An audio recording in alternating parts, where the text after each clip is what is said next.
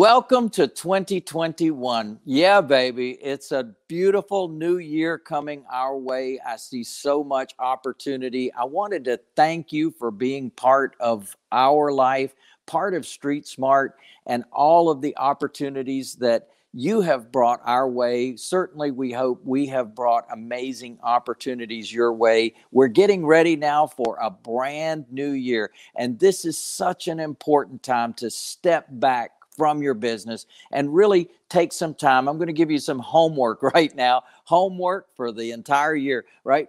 To really get centered on what you want to accomplish this year. What do you want your life to look like 1 year from now? Now let's go 1 year from now. You've got how much money do you have in the bank? How many properties have you done?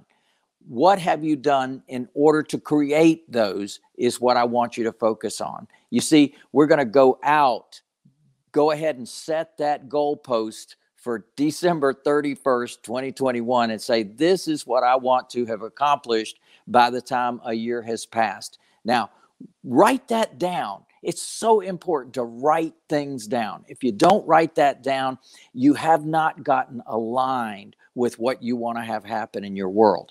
Now, this is important, and it's not just about financial, it's also spiritual, it's also your business, your family, everything in your world, physical. What do you want things to look like a year from now?